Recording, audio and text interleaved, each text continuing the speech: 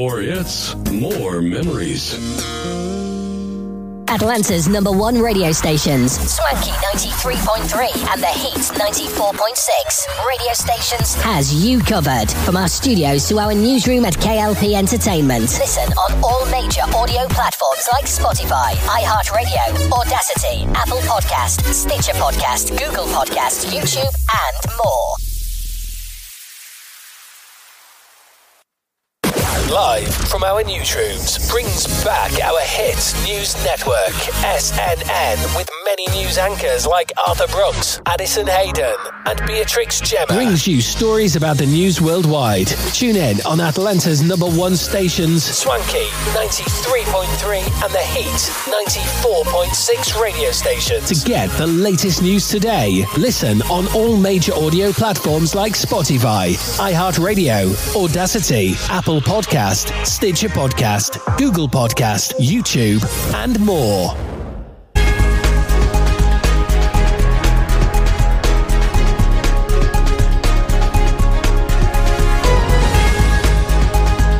Hello everyone and welcome back to our channel of KLP Entertainment. Reporting live from our newsroom, this is SNN.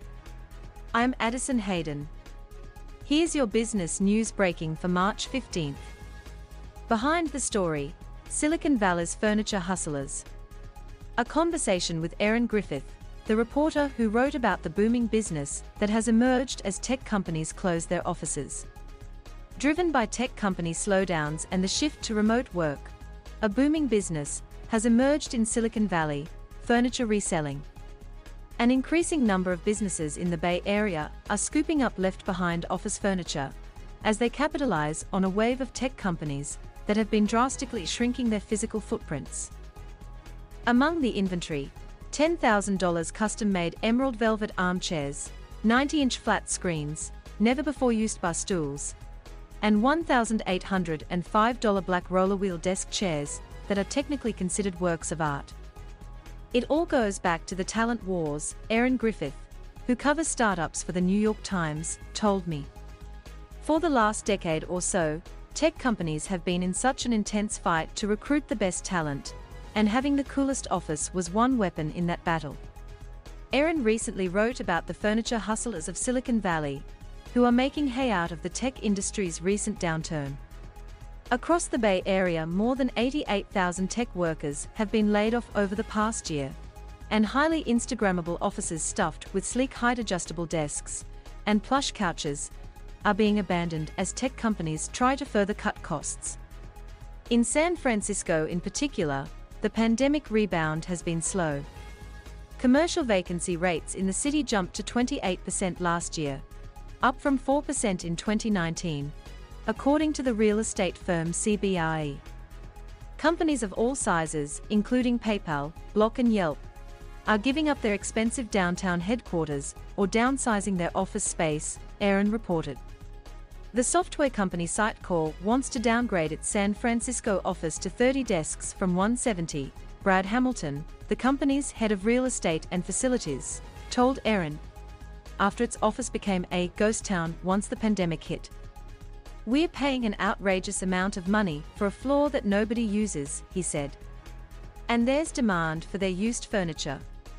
People who find themselves working from home more nowadays are looking to spruce up their offices, and there's growing interest in buying used furniture instead of new to keep things out of landfills." Not only that, but the rapid expansion of tech companies up until last year means that many of these office spaces were relatively new, with much of the furniture barely touched, Erin said. "They are getting pretty high-quality stuff at a pretty steep discount," she told me. Brandy Suswitz recently toured Sitecore's offices and measured and took photos of items she might be able to buy. In addition to rows of standing desks and chairs, she spotted in the office's empty kitchen a ping-pong table, a Ms. Pac-Man machine and 2 curved, 6-foot privacy coves. Legal experts said a focus of the investigation could be insider sales by several bank executives in the weeks before the bank's failure. The Justice Department has opened an investigation into the collapse of Silicon Valley Bank, the California lender that was taken over by federal regulators on Friday, after its depositors rushed to pull their money out of the bank. Two people with knowledge of the matter said. The investigation is in its early stages, and it is unclear just what federal prosecutors are focused on, the person said. A Justice Department spokesman declined to comment. One focus could be sales of company shares by several bank executives in the weeks before the bank's failure, several legal experts said. The sales generated millions of dollars in proceeds, though some of the bank's executives sold stock pursuant to insider selling plans that set the timing of such sales in advance. Such plans are set up by corporate executives to avoid the appearance of trading on confidential information. For example, under a prearranged plan, Silicon Valley Bank's former chief executive, Gregory Becker, exercised options in late February that permitted him to sell shares worth about $3 million for around $287 a share. The sales were disclosed in a regulatory filing on March 1st. The filing also shows that the stock trading plan was set up on January 26 when shares of the bank closed at $296. Some politicians have said the bank executives should return any money they made from those stock sales. Mr. Becker could not be reached for comment. The investigation was first reported by the Wall Street Journal. It is not uncommon for investigators to look into prearranged stock selling plans when the sales take place shortly before bad news that tanks a company's stock. The SEC also has opened an investigation led by the Commission's office in San Francisco, said a person briefed on the matter. Prosecutors in the Criminal Division in Washington and the U.S. Attorney's Office in San Francisco are working on the Justice Department probe, according to the two people familiar with the inquiry.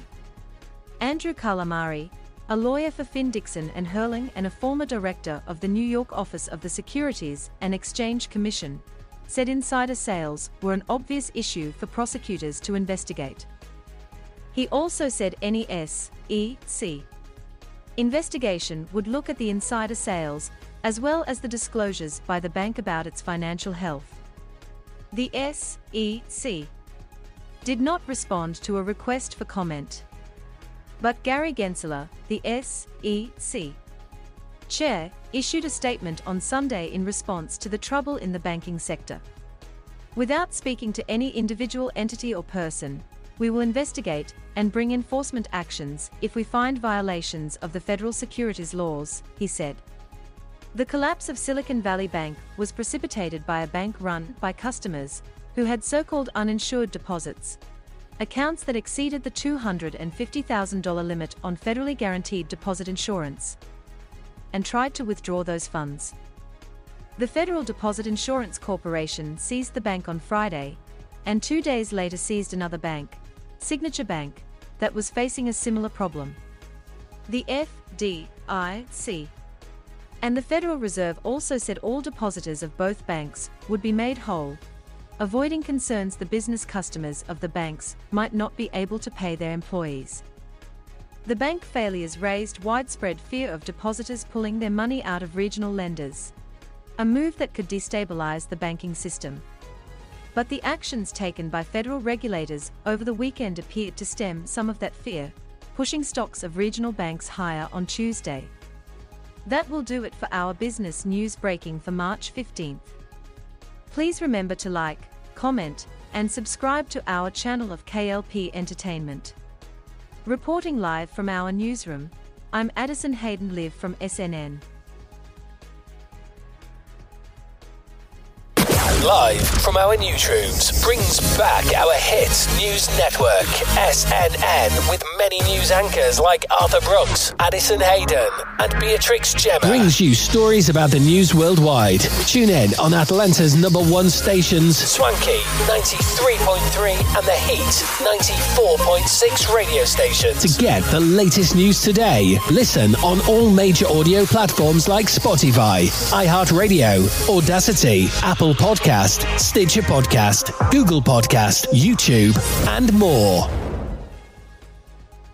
Atlanta's #1 radio stations, Swanky 93.3 and The Heat 94.6 radio stations, has you covered. From our studios to our newsroom at KLP Entertainment. Listen on all major audio platforms like Spotify, iHeartRadio, Audacity, Apple Podcast, Stitcher Podcast, Google Podcast, YouTube, and more.